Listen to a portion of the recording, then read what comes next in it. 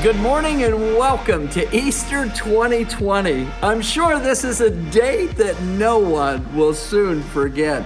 And I hope for some of you watching today that this will be a time that will change your life forever.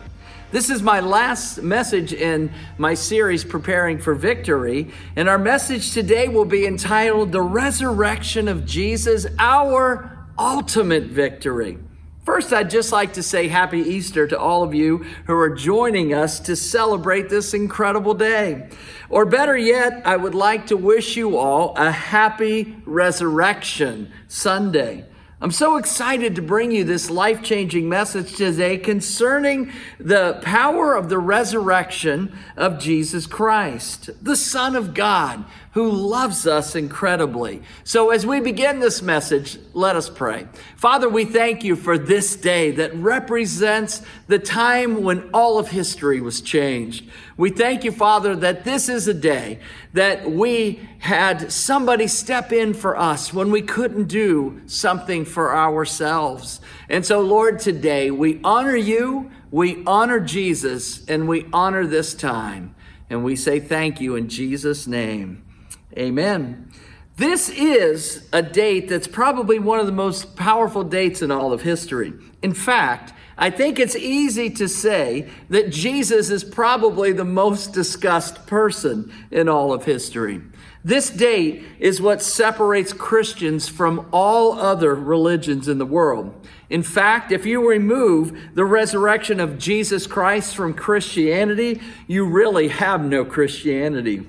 You literally take the heart out of it.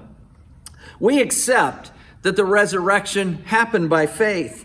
Faith in the Scripture. Faith that is given to us by the Holy Spirit.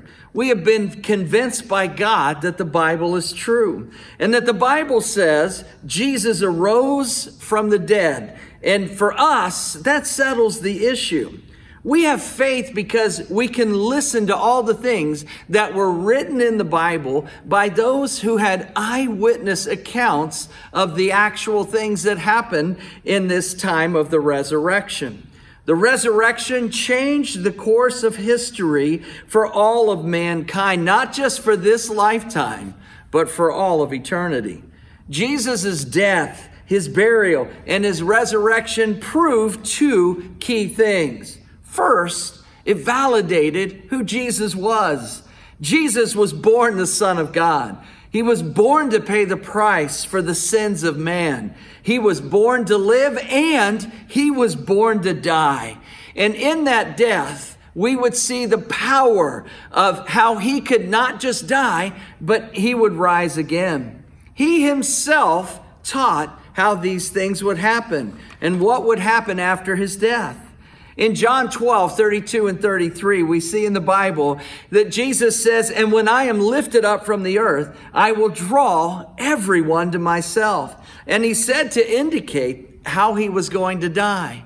He was going to die a death on a cross. In Mark chapter 9, verse 30 through 32, Jesus says this about this occurrence. It says, "They departed from there and passed through Galilee, and he did not want anyone to know it. For he was teaching his disciples, saying, 'The Son of Man will be delivered into the hands of men, and they will kill him. After he is killed, he will rise again on the third day.'" They didn't understand the teaching, and they were afraid to ask him. There's a lot of people who still don't understand what the resurrection is and the power that's behind it. Now, in John chapter 2, in verses 18 through 22, Jesus was cleaning out the temple of all the things that didn't belong there, the things that didn't represent God. And the Jewish leaders said to him in verse 18, it says, they demanded, "What are you doing? If God gave you the authority to do this, show us a miraculous sign to prove it." "All right," Jesus replied, "destroy this temple, and in 3 days I will raise it up." "What?" they exclaimed. "It has taken 46 years to build this temple, and you can rebuild it in 3 days?" But when Jesus said this temple, he meant his own body. that he could lift it and rebuild it after 3 days. After he was raised from the dead, listen to this. His disciples remembered that he had said this, and they believed both the scriptures and what Jesus said. Now, this is something that one of his followers wrote. In 1 Corinthians 15, verses 3 through 8, the Apostle Paul talks about the resurrection in this way. He said, I passed on to you right from the first what had been told to me, that Christ died for our sins, just as the scripture said he would, and that he was buried, and that 3 days afterwards he arose from the grave, just as the prophets foretold. He was seen by Peter, and later by the rest of the 12.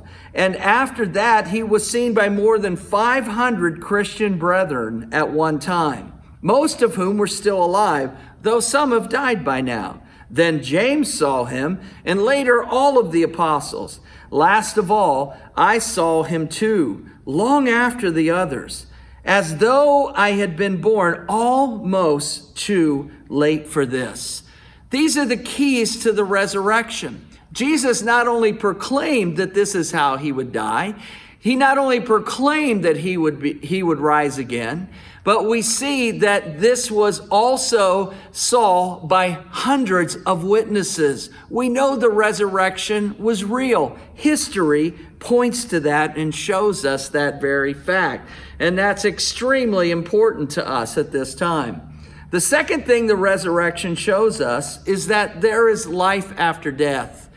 Jesus was coming back to be with some of his friends. One of his friends, Lazarus, had passed away, and he was going to do something that had never been done or seen before. He was going to call Lazarus out of the tomb, and he was going to show that although Lazarus had died, that he could bring him back to life. And so he said this in John 11:25 and 26. Jesus told her, Martha, he said, I am the resurrection and the life. Anyone who believes in me will live even after dying. Everyone who lives in me and believes in me will never die. He said, do you believe this, Martha? And that's where we are today. We have to ask ourselves, do we believe this? Do we believe that Jesus died and on the third day he rose again? And as the Bible says, he still lives this day in heavenly realms seated at the right hand of the Father. Do we believe that? Well, it's critical that we believe. Just as Jesus asked Martha, we too must believe those key things about who Jesus was. Now we see that Jesus died and he came alive again. He rose on the third day. And because of that, we celebrate Easter, which is about God showing us his extravagant love. The Bible says in that familiar scripture in John 3:16, it says, for God loved the world, and he loved it so much that he gave his one and only Son, that whoever believes in him will not perish, but he'll have eternal life. God is saying the same thing Jesus says, that although we die, we live. We can live because we have Jesus Christ in our hearts. This love that God is talking about is extravagant. An extravagant love is a love that exceeds all bounds. It's a love that goes beyond what is expected or deserved. Let's take a look at what Jesus has said and what he has done to demonstrate that amazing, extravagant love for us. The Bible says in John chapter 10, verses 14 through 18, Jesus is talking about who he is and what he will ultimately do for us. He says in verse 14, he says, I am the good shepherd. I know my own sheep, and they know me. Just as the Father knows me, I know the Father. Listen to what he says. So I sacrifice my life for the sheep. I have other sheep too that are not in the sheepfold. I must bring them in also. They will listen to my voice, and there will be one flock with one shepherd. Verse 17 says, the Father loves me because I sacrifice my life also. so I may take it back again. No one can take my life from me. Key point. No one can take my life from me. I sacrifice it voluntarily. For I have the authority to lay it down when I want to, and to also take it up again. For this is what my Father has commanded. Now, 3 times in this scripture, when we talk about the idea of extravagant love, the extravagant love that Jesus had was a sacrifice. He says it 3 times. I sacrifice my life for the sheep. We are his sheep. He says, I sacrifice my life so I can take it up again. He says this key though, I sacrifice my life voluntarily. He was volunteering his life for us so that he could step in between our sin, and that's what separates us from God. Now, I want you to understand something. This kind of love that Jesus has for us at times can seem unrealistic. To sacrifice his life, to die for us, sometimes it's hard to comprehend. My prayer today is that by the time I finish this message, that we would all to some degree understand just how much love was nailed to the cross for us. That we might understand the significance of what that love means to us individually. Now, there are 3 things that I just want to share about extravagant love. 3 things we need to understand, we need to comprehend about the love Jesus had for us. First is this: his love was costly. In Ephesians 5:2, it says, Christ loved us and gave his life for us. Now, what I want you to understand is Jesus wasn't just giving up some inconvenience or some life's conveniences. He wasn't just rearranging his schedule. No, what he was doing is he was actually accommodating us on the cross, that he would die for us. Second, I want you to understand this: his love was costly and his death was not easy. This was not going to be a simple death. As a matter of fact, it was a horrifying time of suffering on the cross for him. The Bible tells us that he was naked, that he was hung out before all men to see, that all the shame of the world came upon him in this time of his death. So we must understand Jesus was not just giving up some conveniences of life. He was giving up his very life. The second thing that I want you to understand about this extravagant love that he has for us is how little we really deserve it. The gap between us and God is too wide for us to overcome on our own. But the Bible tells us in Romans chapter 5, and I have good news for you today, that the Bible says that Christ died for the ungodly. Not his current friends, not his closest family members, but listen to this: he died for the sinful. He died for the wicked. He died for the dreadful. He died for the profane, and he died for the evil. Even for the ones today who continue to reject him, he died for you. And so we have to understand that the Bible says that in Romans 5, verses 7 through 8, it says, one would hardly die for a righteous man, though perhaps for a good man, someone would dare even to die. But God demonstrates his own love towards us in that while we were yet sinners, Christ died for us. You know, one of the greatest myths in life, and I hear people say this all the time: hey, look, when I get it together, hey, look, when I begin to change, hey, look, when I become something that somebody would love, that's when I'll come to Christ. No, God wants you to come to him just the way you are, because that's who Jesus died for, the one who you are. Listen, we know that it's not natural to love the unlovable. You know, we all have those people in our lives that they're just not easy to love. But Jesus died for those who are not even easy to love, those who would continue to reject him. So his love is deeper than any ordinary love. His love is at times something that can be very difficult, as I said before, to comprehend. But remember, God loved the world and he gave his son for us. And that love is extravagant. The third thing I want you to understand is this, that his extravagant love has lavish benefits. And you need to grasp this point. In 1 John 3:1, we see the scripture says this, how great a love the Father has bestowed upon us that we should be called the children of God.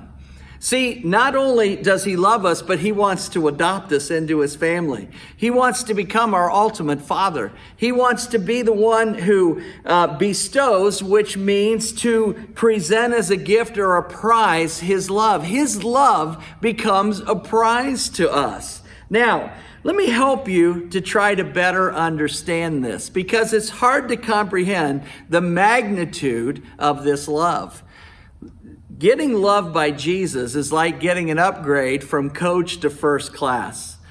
On a trip that we were making to Nigeria one time, we had the opportunity to have a first class seat. We had a voucher for it, but the voucher was only good if those seats were still available. So we waited and we waited in the large area. There were hundreds of people that were gathered. We were taking a big plane and we were thinking to ourselves, how in the world will we end up getting moved up with all of these people on the plane?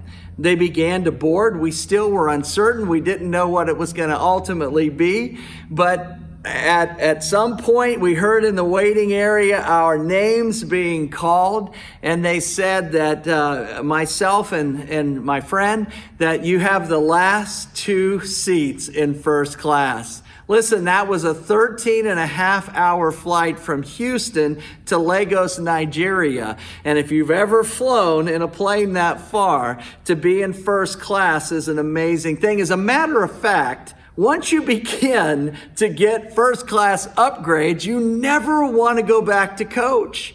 See, this is exactly how it is when we give our lives to Jesus. Once we give our lives to Jesus, we would never want to go back to the way that we were living before, because he lavishes his love, and that love has so many amazing benefits that we would never want to go back to the way we were living before.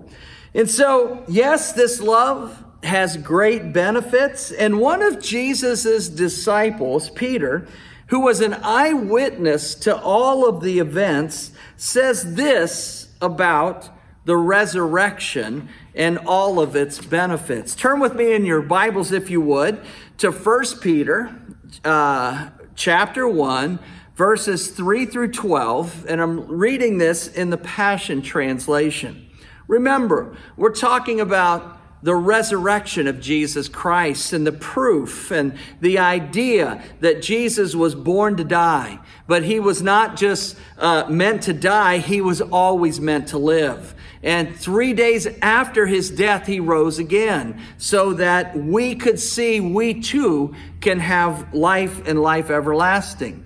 We also know that in order to do something like this, you must have a tremendous love for people. And I want you to know today that Jesus that died on a cross, he loves you and wants you to share in the lavish benefits that include a security of knowing that we can live after we die as well. Now listen to what Peter says in 1 Peter chapter 1. It says, celebrate with praises the God and Father of our Lord Jesus Christ. Listen, when you ask Jesus to be your personal Savior, there needs to be a celebration. We as believers, we need to learn how to celebrate the great things that God has done for us. We celebrate because of who has shown us his extravagant mercy. There's that word again, extravagant, in this idea of the mercy that he has for us. For his fountain of mercy has given us a new life. We are reborn to experience, now listen to me, a living and energetic hope. So often when people talk about this connection that we have with God, we talk about it as if it's some far off thing that happens when we get to heaven. No, listen, we can experience an energetic hope, a life and a living, all of the benefits that God has for us while we are here on earth. His kingdom is amazing, and of it there will be no end. Peter goes on to say that we can experience this living and energetic hope through the resurrection of Jesus Christ from the dead. Verse 4 says, we are reborn. How do we become reborn? We're reborn when we turn over control of our lives to the one who loves us extravagantly. That's Jesus Christ. When we ask him to come into our hearts, when we ask him to become our leader, that's how we are born again. And what are we reborn to? A perfect inheritance that can never perish, never be defiled, and never be diminished. It is a promise, and it is preserved forever in the heavenly realms for you. Listen, through our faith, the mighty power of God consistently guards us. Listen, when you ask Jesus Christ into your life, one of the greatest benefits is that God is always watching over you, protecting you, providing for you, walking with you, and making life just totally different than having to walk through it alone. And it says in verse 6, may the thought of this cause you to jump for joy, even though lately you've had to put up with the grief of many trials. Listen, not one of us has escaped these trials that we're living in at this time. But we don't have to be trapped in a trial. We can go through this even in this tough and trying time. We can have a joy that people aren't aware of. But these only reveal the sterling core of your faith, which is far more valuable than gold that perishes, for even gold is refined by fire. Your authentic faith will result in even more praise, glory, and honor when Jesus, the Anointed One, is revealed. You love him passionately, although you don't see him.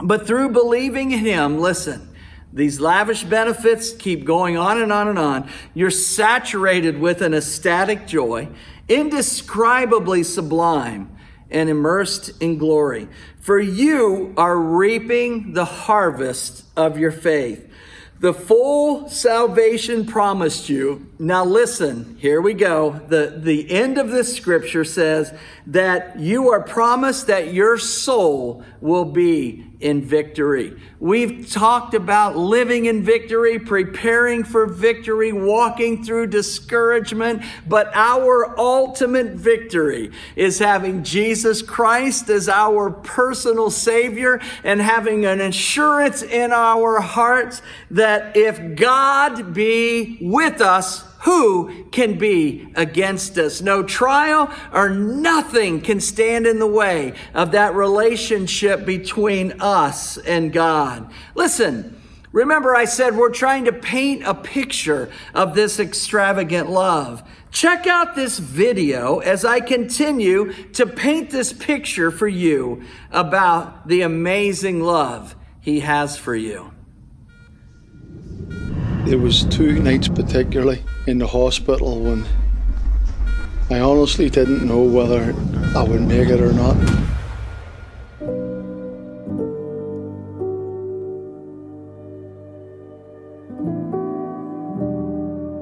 I was under incredible pressure.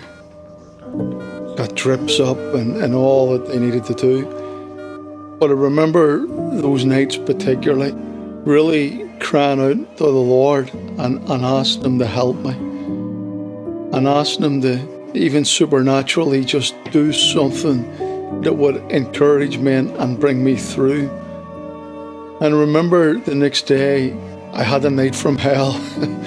And you got to understand this in the isolation ward. When no one else can get in. When no one else, no pastor, no friend, no family members, when no one else was allowed in, God sent a cleaner. And all of a sudden this cleaner had come in, and he was like a ray of sunshine. And he began to chat to me, and he asked me how I was. And he began to talk to me and say to me about hanging in there. And then we got chatting and we got talking, and he turned around and he said to me that he was a missionary in Nigeria for 14 years. And he began to tell me how God had saved many, many souls through his ministry. And just this last couple of years, he had found himself back home in Northern Ireland, and he's encouraging my heart. And he's telling me about souls and about the love of Jesus and the love of God. And I'm just sitting going, wow. When God needs to reach you, he knows exactly who is the right person. And in that moment of time, it was a cleaner. No one else could get in. God sent a cleaner. He left that day, and then he says this as he stood at the door. He says, "Son, can I pray for you?" I says, "Absolutely." And as he began to pray at the door, he couldn't touch me. As he began to pray at the door, he began to ask God, the Holy Ghost, to visit me. He began to ask God to heal my body and touch my lungs. He stood at that doorway and he pleaded with God Almighty to spare my life and to continue to use me. And then he left. And what was incredible was that after he left, he periodically would walk past my window and give me a thumbs up. That night, I remember, I started to turn around. Could it have been the prayer of a cleaner? That night, I began to desire a packet of prawn cocktail crisps, kiddo. And I asked the Lord, because no one could get to me.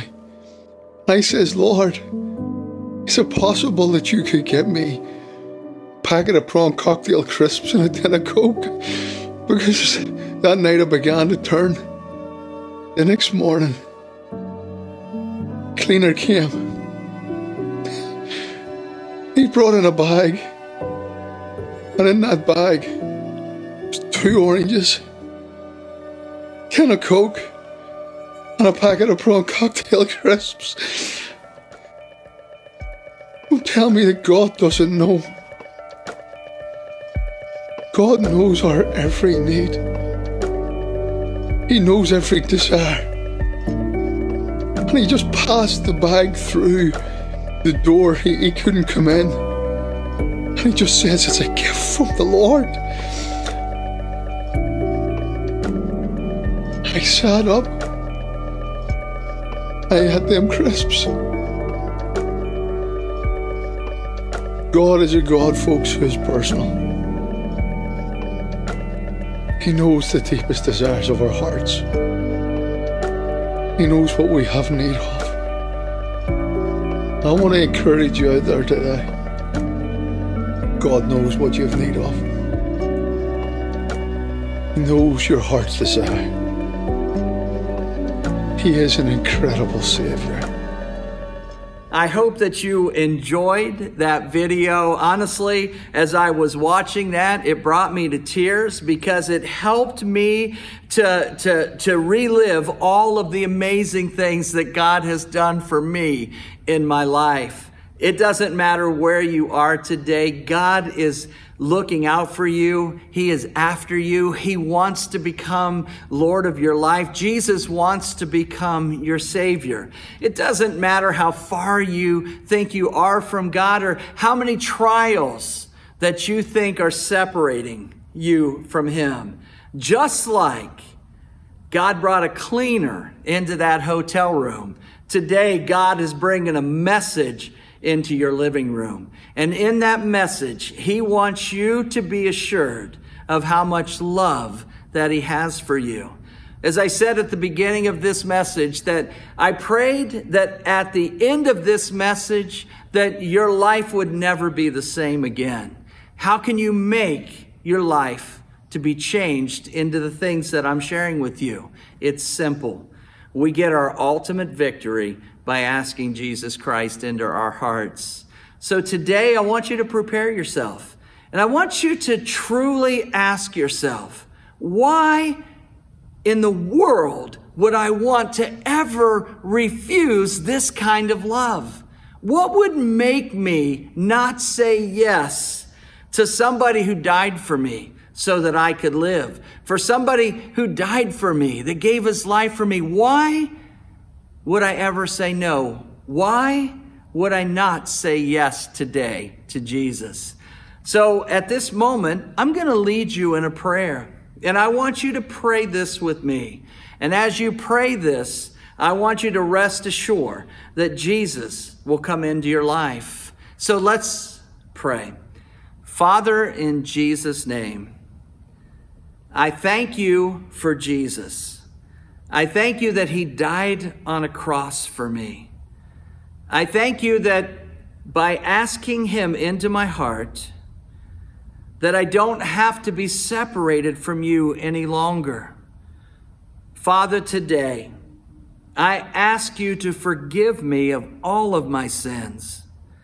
Not only do I ask you to forgive me, but I ask you to come into my heart and to begin to lead me, to show me the grace that you have for me. Let me experience that extravagant joy that was talked about in this message. Help me, Jesus, to know that although I'm not perfect, that I can be perfected in your love. And so, Jesus, today, I ask you to be my Savior. I ask you to lead me and to guide me. I give you my life today, and I thank you for your love. In Jesus' name, amen. If you prayed that prayer with me for the first time, God bless you. The Bible says now is the time for salvation. Today is your day, and this is the best day of all of your life. If you had walked away from God and you prayed that prayer to come back to him, God bless you. I know that he's never left or forsaken you. He never walked away from you, and he's welcoming you back with open arms. If you are one of those who asked Jesus into your heart, why don't you just send us a note that says, hey, Pastor, I accepted Jesus today. We want to get to know you better. And I want to encourage all of you that when you ask Jesus into your heart, it's important to find a great church to become involved in so that you can continue to strengthen your faith. We here at Redeemer's Church are excited to be able to bring you these messages.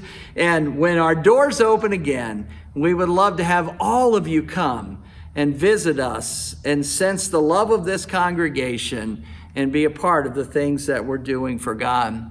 Listen, I also know this, that there's some of you that are hurting emotionally, financially, that you might have some physical pains. And I know this, that when Jesus went to the cross, he died for us so that we could be strong. In other words, the Bible says that he is still healing people to this day.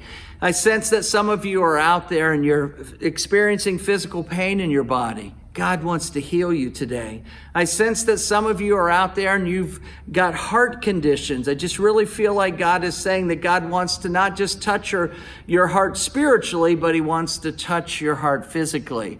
So as we end this video today, if you have a pain in your body, I want you just to place your hand where you're experiencing that difficulty, and I'm going to pray for you that God would heal you. Father, in Jesus' name, your word says that you're you're able to do exceedingly and abundantly more than we can ever imagine. And today, Father, I know that you are the God of miracles. I know that you are the God that does great things. I know that because of your resurrection, you can not only resurrect us eternally, but you can resurrect us today physically. So, Father, in these places where people are putting their hands on their body, I pray that your healing touch would come upon them.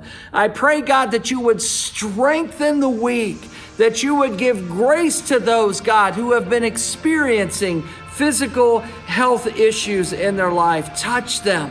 Father, for those who are dealing with things emotionally right now, I just pray in Jesus' name that, Father, that you would be with them, that you would touch them, that you would heal them. Father, I thank you, God, for your mercy in your grace. Father, for those who are experiencing financial trials right now, I just pray that you show them how good you are and how valuable they are to them as you supernaturally provide for all of their needs. And today, Father, we say thank you for your mercy, thank you for your grace, and thank you for touching and healing us. In Jesus' name, amen. God bless you. It has been a pleasure to bring you this message, and I just pray that you would understand his extravagant love for you in this time of this Easter celebration. God bless you. Have a great day.